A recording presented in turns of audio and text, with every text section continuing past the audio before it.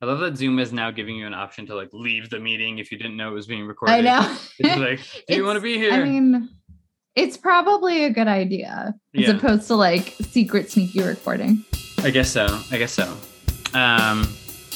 Okay, let me give this a shot.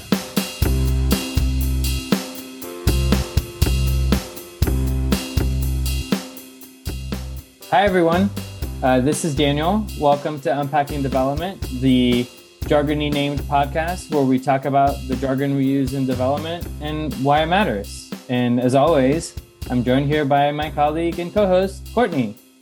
Hi, everyone. We are so excited to be talking to you today. And Daniel, I think we have a really interesting topic today, a tough one, but an interesting one. We wanted to unpack the idea of gender mainstreaming in development. And I say gender mainstreaming, it's had a lot of different terms over time: mainstreaming, gender inclusivity, transformative gender programming. But basically, we want to talk about how gender and development are working together. Absolutely. And it's such an important topic. We wanted to explore this, but there are a couple of caveats that we should give about this topic. Number one, it's a huge topic. There's a lot to dive into here. There's a lot of history. There's a lot of existing programming and interesting things that are happening in development. There's a lot of conversations around culture and just a ton to dig in here. And we are not going to cover all of it. We'll say that right off the bat. We're already thinking about, should we record another one to focus on another aspect of gender mainstreaming in development. But that's caveat number one. We're not going to cover all of it. Caveat number two, which is really a caveat that we should probably make at every podcast, but I think especially in this one, we are not experts in this topic. We are not folks who specialize in gender mainstreaming, programming, and development. We have dabbled in it in that it's a part of some of our work, but it is not something that we would call ourselves experts in. There are tons of people who put in a lot of thought and time into this particular topic in development, and we owe them a lot of gratitude and a debt in terms of what we've learned so far. But don't take our word as the key knowledge here that you can get. It's a discussion about two people that are very interested in this, but not experts. And then finally, there's another caveat. We are coming at this, as always, from the perspective of development practitioners and people in the global development field. And that means our own definition of what gender programming in this field looks like is informed by that industry, by that community. And it may be different than the definitions of gender roles and gender based policies and rights that other communities share, and that even a lot of the folks that are the quote unquote beneficiaries of these programs or stakeholders in these programs share. And so there's a big bias in how we approach it. And I think it's something to say that we're not, we bring our perspective. We're excited to bring on somebody who can provide us with a different perspective in our interview, which we'll tell you more about in a little bit. But again, excuses for having our particular perspective. We're open to all ideas, but we're coming at it from our own viewpoint. So those are our caveats. Seems like a lot of them. We always like to frame our conversation so that you know where we're coming from. Yeah, I think that's absolutely right, Daniel. And I think, as you said, we could say that for pretty much everything we're talking about. But I think, especially a topic like this, it's so important. There's so many perspectives. And so we just want to make sure that as we're digging into this further, you understand, as our listeners, that while we hope that we're getting the facts right, we also recognize that there's a lot further you can go into every single one of these topics. And we would definitely encourage you to.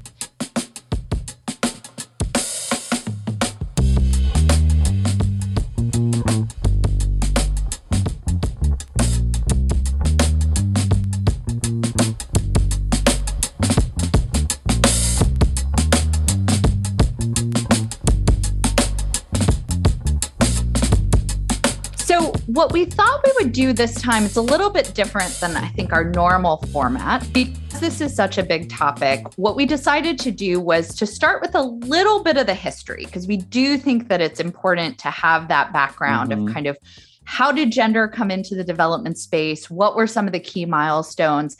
And then what we really want to get into, because it does feel like a place that we can talk a little bit more towards, is where does that leave us today?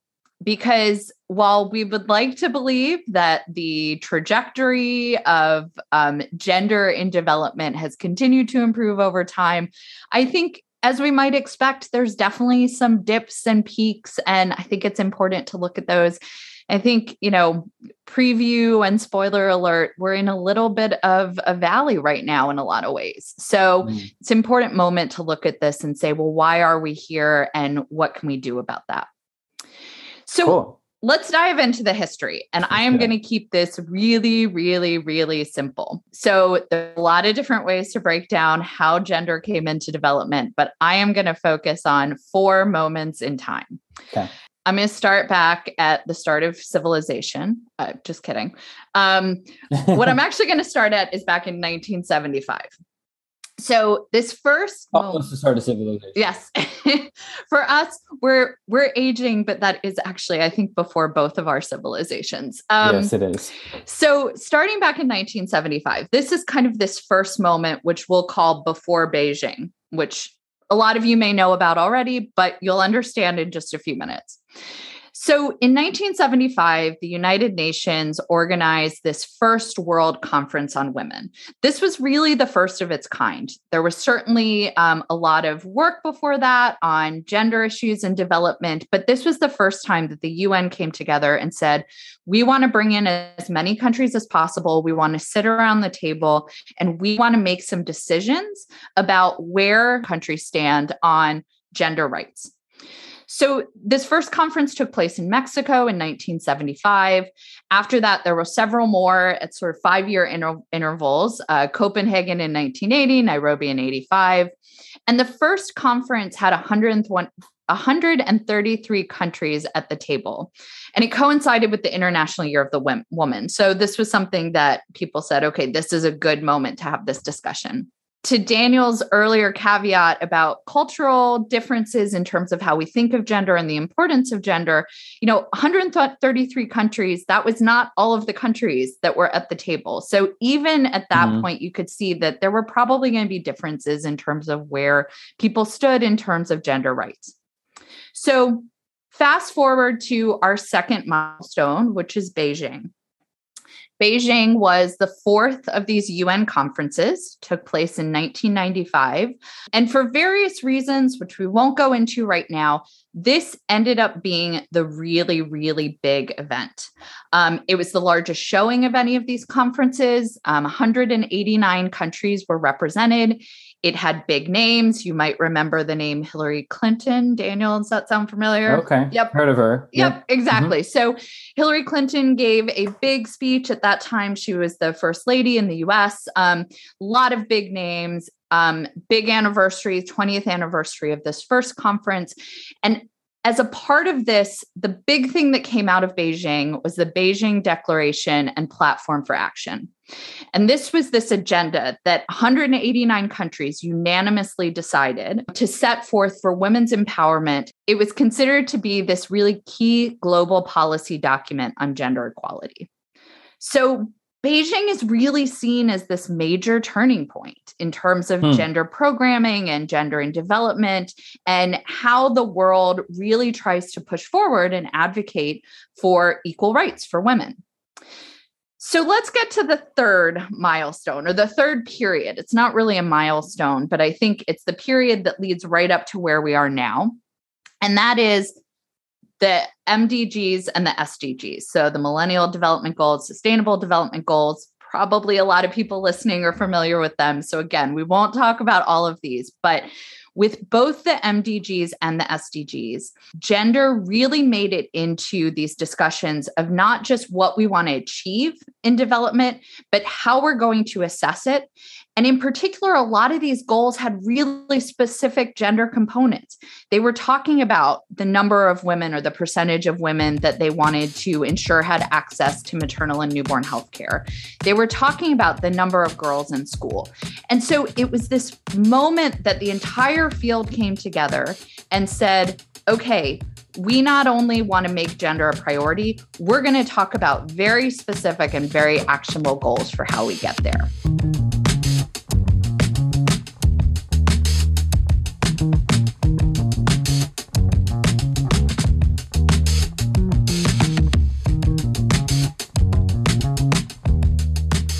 Courtney, I have a question about that. One of the things that might not be common knowledge for our listeners or maybe to folks in the industry, we've been talking about, and the title of the episode is about gender and gender mainstreaming, right? Really, when we're talking about gender mainstreaming, for the most part, we're talking about women. We're talking about goals and rights for women, Yes. At least in our industry. Is that right? Has that evolved at all over time in that, or does that seem to be the case from the beginning? Yes. So again, I would put the caveat in here. I am not an expert on this, but based on, the work that I've done, and I'm sure you can reflect on this as well. While I think in a lot of different places around the world and in a lot of different industries, gender is starting to mean something more than just women's rights or men and women as a binary. In development, it really does still mean women's rights. You're starting to see some really fantastic organizations and programs that are focused on gender nonconforming people, people that fit into the LGBTQIA plus community. And so you're starting to see that change a little bit. But the truth is, at least based on the experience I've had as sort of a semi-connected member of this space, I would say that generally when we talk about gender, and we probably should have started by mentioning this, when we're talking about gender and development, we're talking about women's rights and development.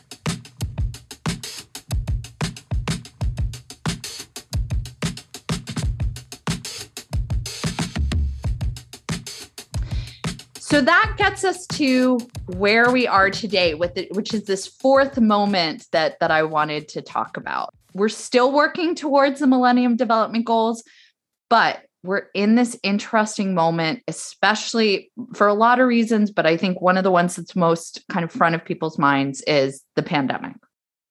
What the last 18 months have really demonstrated by a lot of different measures is that progress on women's rights and gender equality and inclusivity, some of that has stood up, but a lot of those pieces are really, really fragile.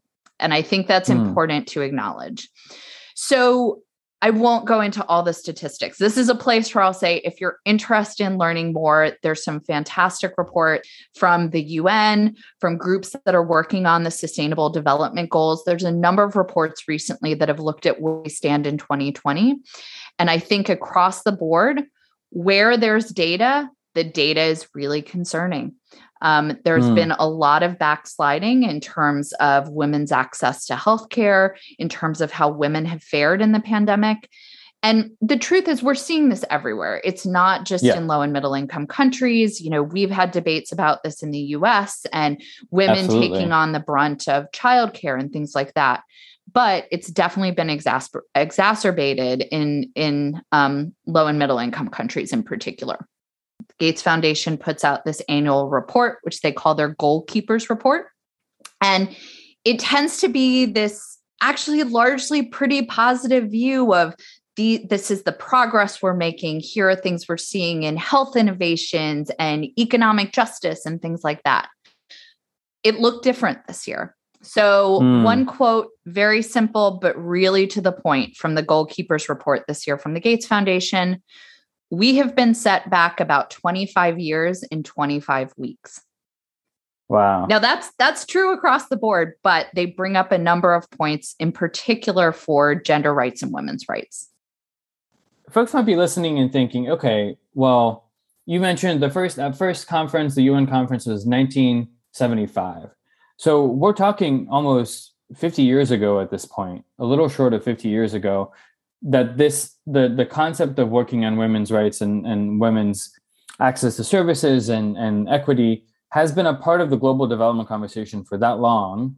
And it seems not that we've completely erased the progress that has been made for 50 years, or that the pandemic has done that, but it seems like the progress is way more fragile than we expected. And that might be surprising. I mean, it's something that the development field has been focused on for so long. Why would something like a global pandemic be so devastating to gender-based outcomes and improvements for women all over the world?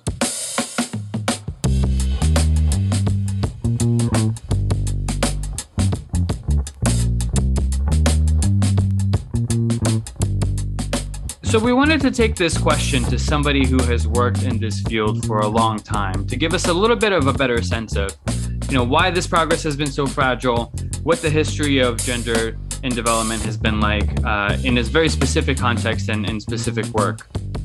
So we are so excited today to have the opportunity to speak with Nani Zulminarni from the organization PEKKA in Indonesia. We were really excited that Nani agreed to be on the show today. Just for a little bit of history, Nani and I met probably about 8 years ago when I was in Indonesia for a project looking at health and social accountability. And I had the great pleasure of getting to speak with Nani and her colleagues who work with PEKKA, which we'll hear a little bit more about in a moment, about this incredible work that they're doing. So when we started talking about doing this show on gender rights and women's rights, we knew exactly who we needed to bring on. So Nani, thank you so much for agreeing to speak with us today. It's great to have you on. Thank you, Courtney and Danielle. I'm so happy to be here. It's an honor to be invited in this podcast. Oh, excellent. Well, the honor is ours. So I gave a little bit of an introduction to you, but I have not done that justice. I am actually going to turn it over to you. Could you tell us a little bit more about who you are and about the work that PEKKA, your organization, does? Yeah, hello. I'm Nani Zulminarni. I'm a founder and chair of PEKKA, Women-Headed Family Empowerment in Indonesia. I'm consider myself as Indonesian women activist. I start my grassroots organizing work around property and women's rights since 1987, so a long time ago. So in 2001, I started an initiative called PEKKA, Women-Headed Family Empowerment, organizing poor widows, divorced, abandoned women, single women, and women who consider themselves as the head of family. And our main goals is to make women-headed family visible in the system, have equal rights to others, and free from stigma, exclusions, and of course, poverty. So now PEKKA become a women head of family with members in almost 100,000 women in all over Indonesia. That's so incredible, Nani. And I knew that this was a large movement, but I don't think I realized how large it was. As you know, the topic of our podcast today is about gender rights and women's rights.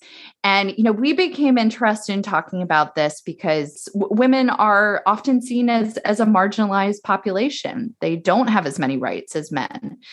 I think one of the interesting things about PEKKA is that you're working not only with women, but you're working with women who have maybe even fewer rights than women on average. You're working with people who are the head of their own households in a country where they don't always have rights in that position.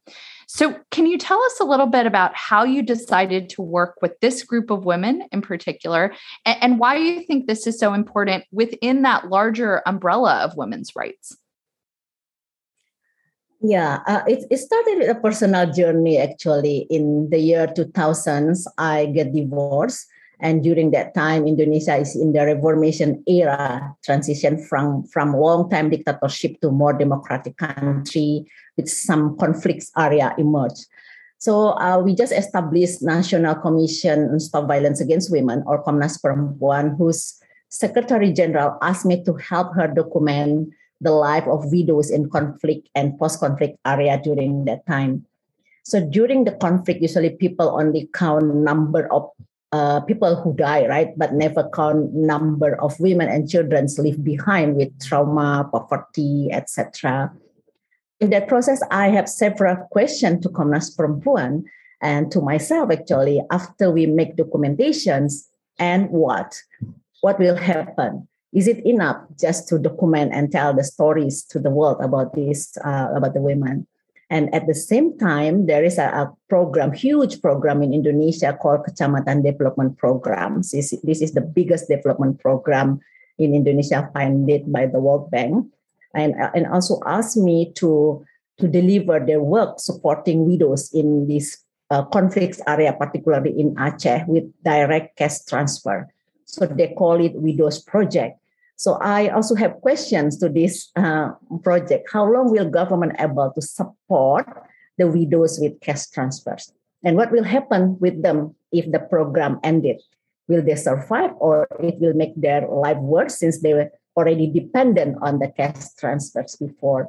So at the same time, as a divorced woman myself, I experienced stigmatizations and excluded, rejected, and also facing financial challenges. Suddenly, I have to raise 3 children without a stable income. And I can imagine how other single parents, women in conflict and post-conflict in a poor region and who do not have enough skills and access to information or resources in this kind of situation. So because of all these questions and thinking, I decided to take the opportunity of both offering the documentation project and the widows project, but I negotiate to change the framework and paradigm and even change the title of the project, not widows project, but to use more empowerment framework. So that's why I propose the title as Women-Headed Family Empowerment, which in Indonesian language, Pemberdayaan Perempuan Kepala Keluarga with the abbreviation of PEKKA, PEKKA. And so that's how it started actually, and why I decided to work on these issues.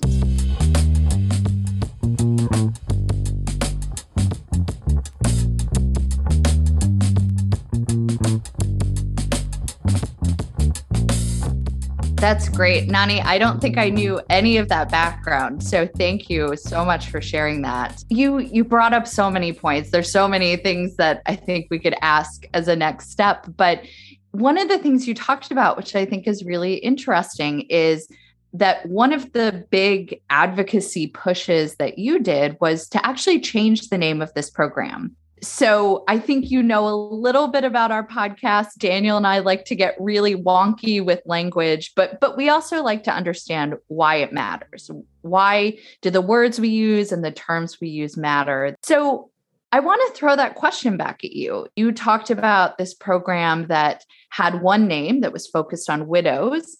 And you said, no, even the name of the program needs to be broader. It needs to not just be about widows. It needs to be about women-headed households. Can you talk a little bit about, either in that example or other examples, why is it that the language we use, especially when it comes to women's rights, matters?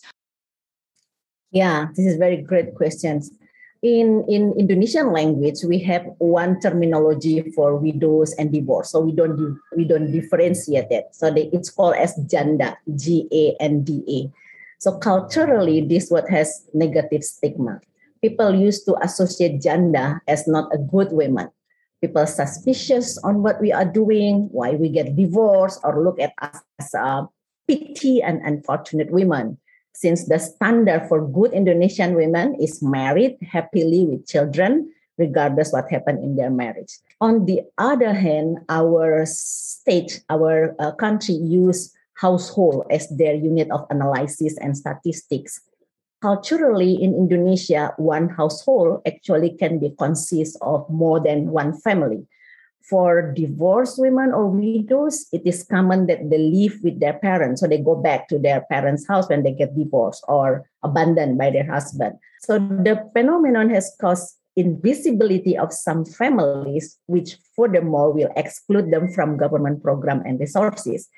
And their rights as citizens will be violated since they are not accessed in the data. And they are women-headed family because they are there.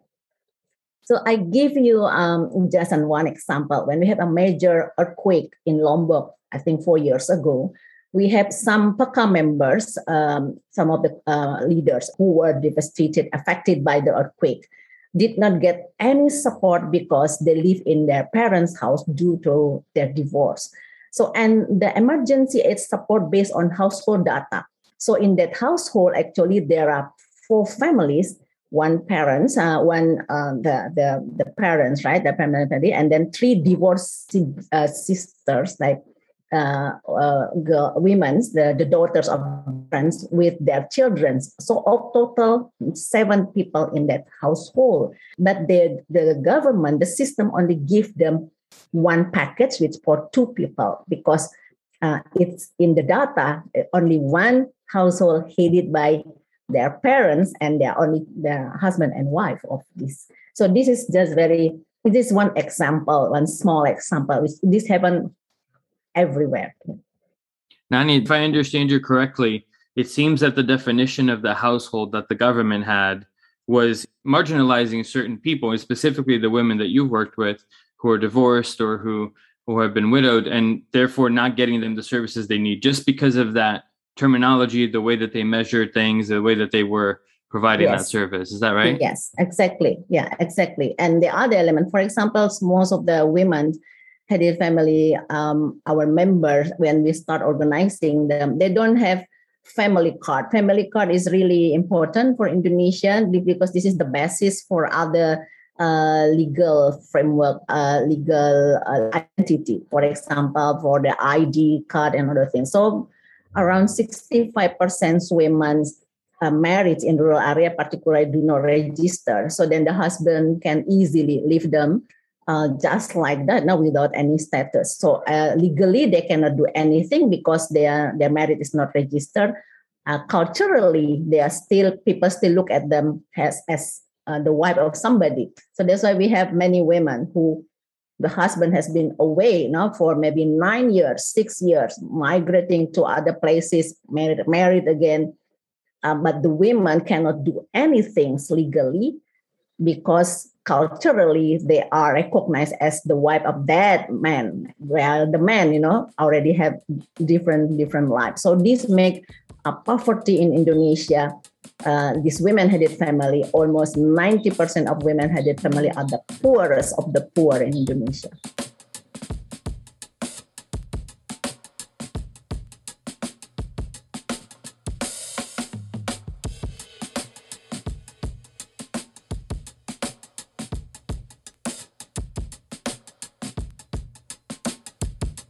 Nani, I want to talk a little bit more about this example. You've talked about some of the cultural challenges, and you've also talked about some of the things, especially related to terminology and policies that make things more difficult that the government may be doing. One of the things we're really interested in is also the development sector, the aid sector.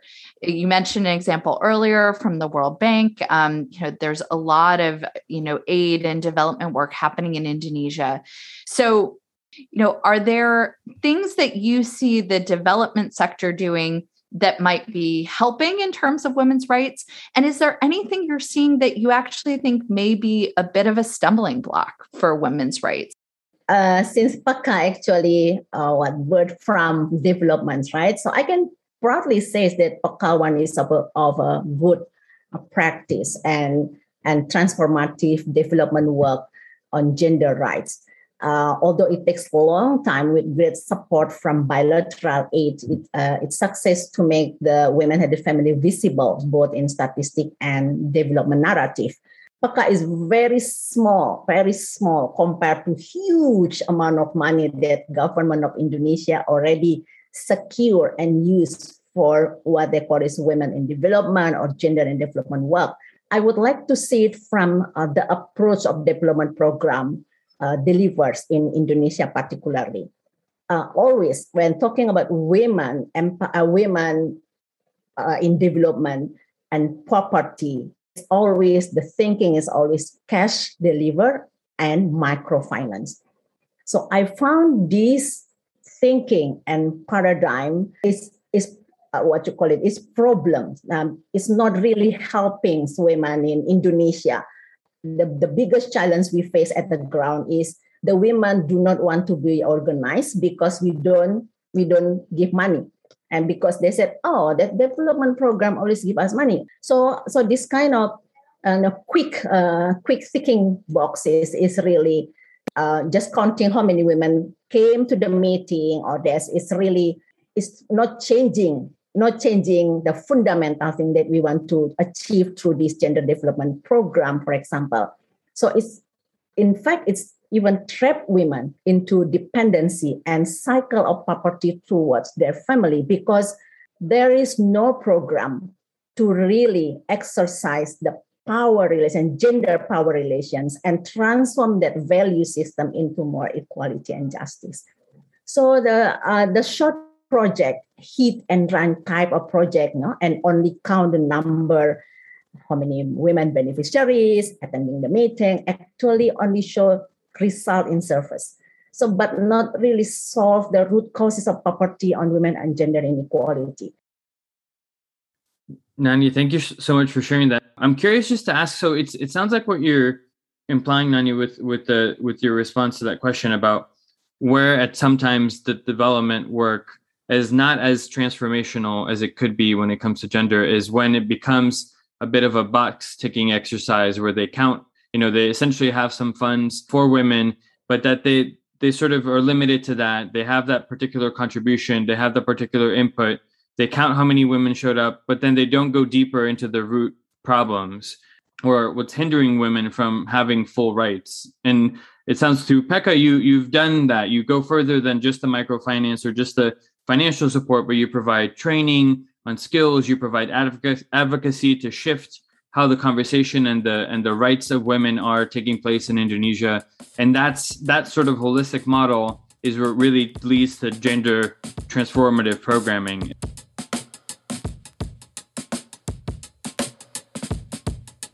Nani, I'm curious, when you share your vision of what it would mean to achieve equal rights for women-headed households and for women in Indonesia, when you're talking to people outside of Indonesia, so people who are coming in from other countries who are providing funding and support and leading programs, do you ever find that you kind of have a disconnect or a different definition of what it means to get to equal women's rights in Indonesia than people who aren't as familiar with the situation in Indonesia?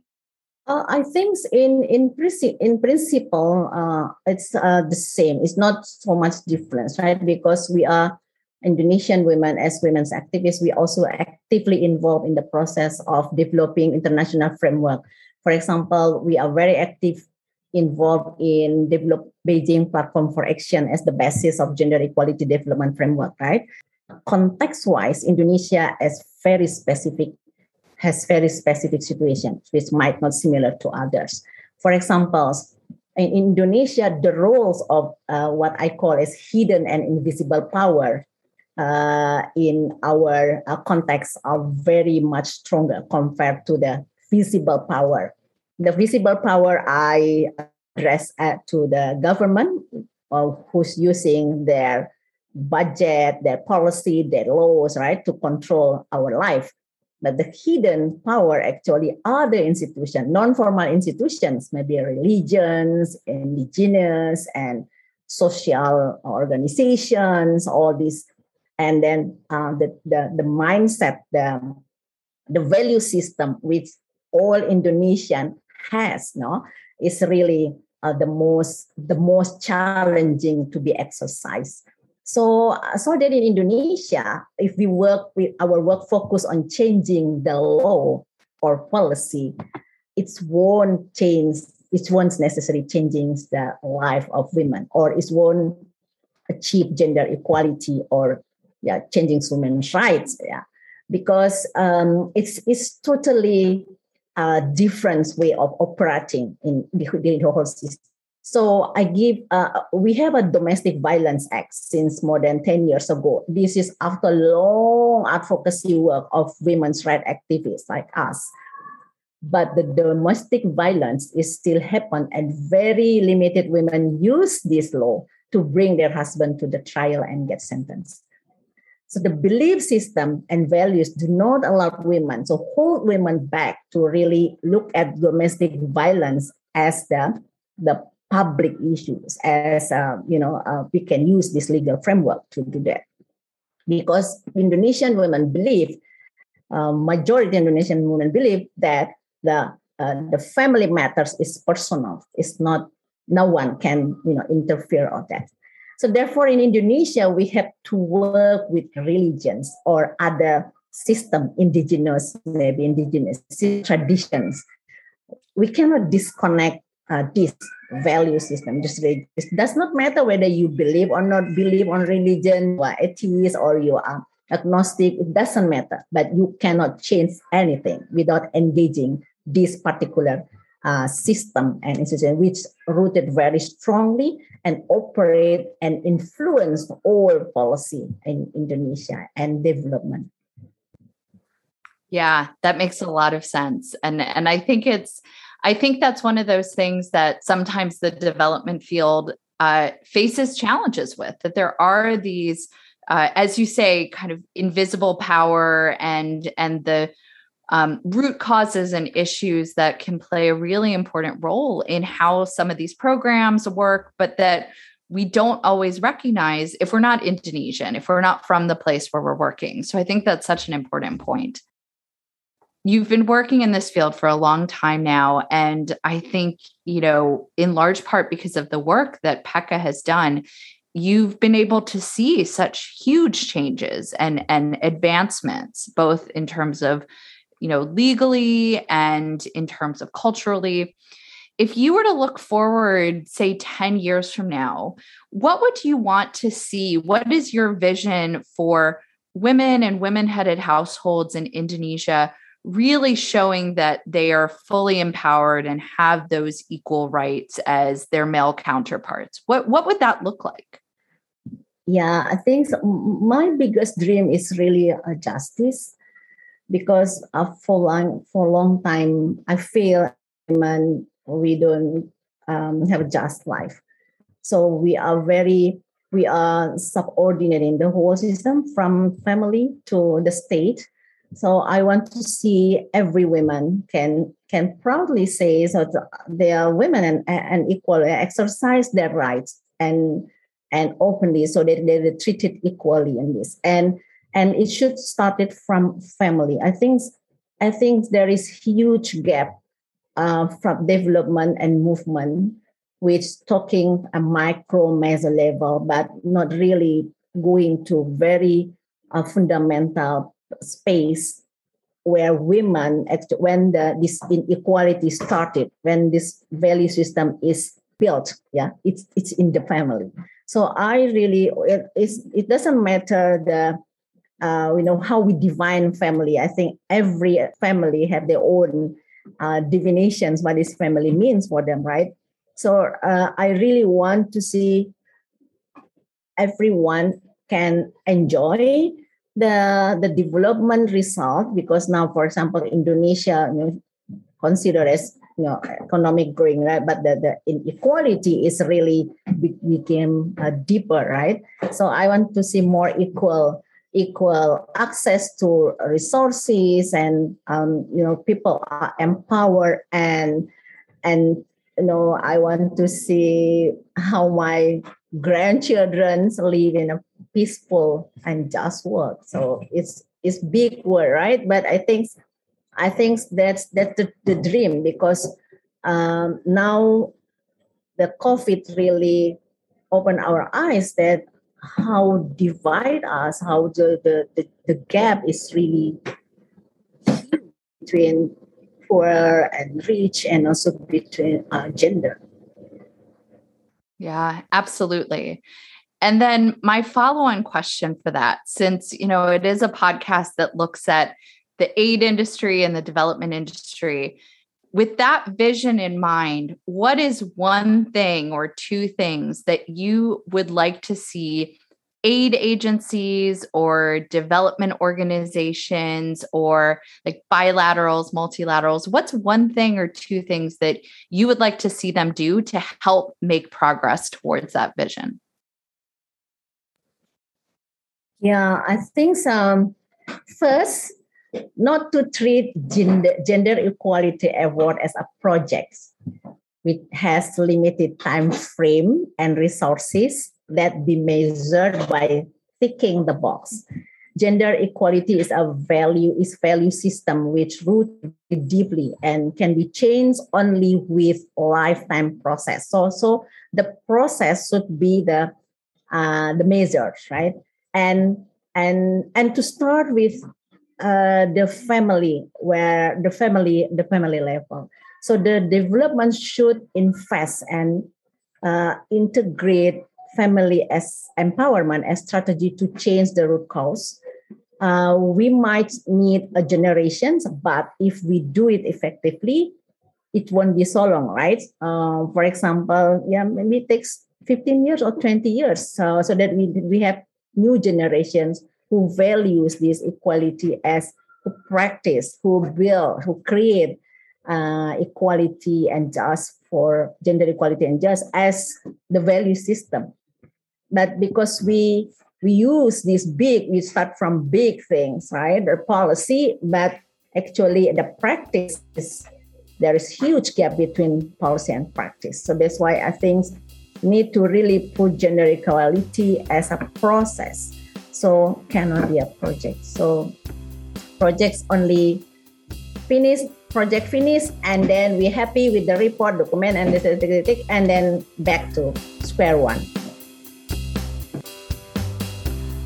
A huge thank you to Nani Zulminarni, founder of PEKKA, for joining us and sharing her wisdom. Unpacking Development is hosted and produced by Daniel Plout and Courtney Tolmie. Editing and music done by Daniel Plout. Additional drum breaks and sounds by AJ Hall at leftfielddrumbreaks.com. Our beautiful artwork done by Courtney Tolmie. All views and half-baked rants shared by Daniel and Courtney are theirs alone. If you'd like to recommend your own jargon term for unpacking, share your own thoughts, or just get in touch with us, our email is unpackingdevpod@gmail.com. And you can follow us on Twitter at unpackingdevpod.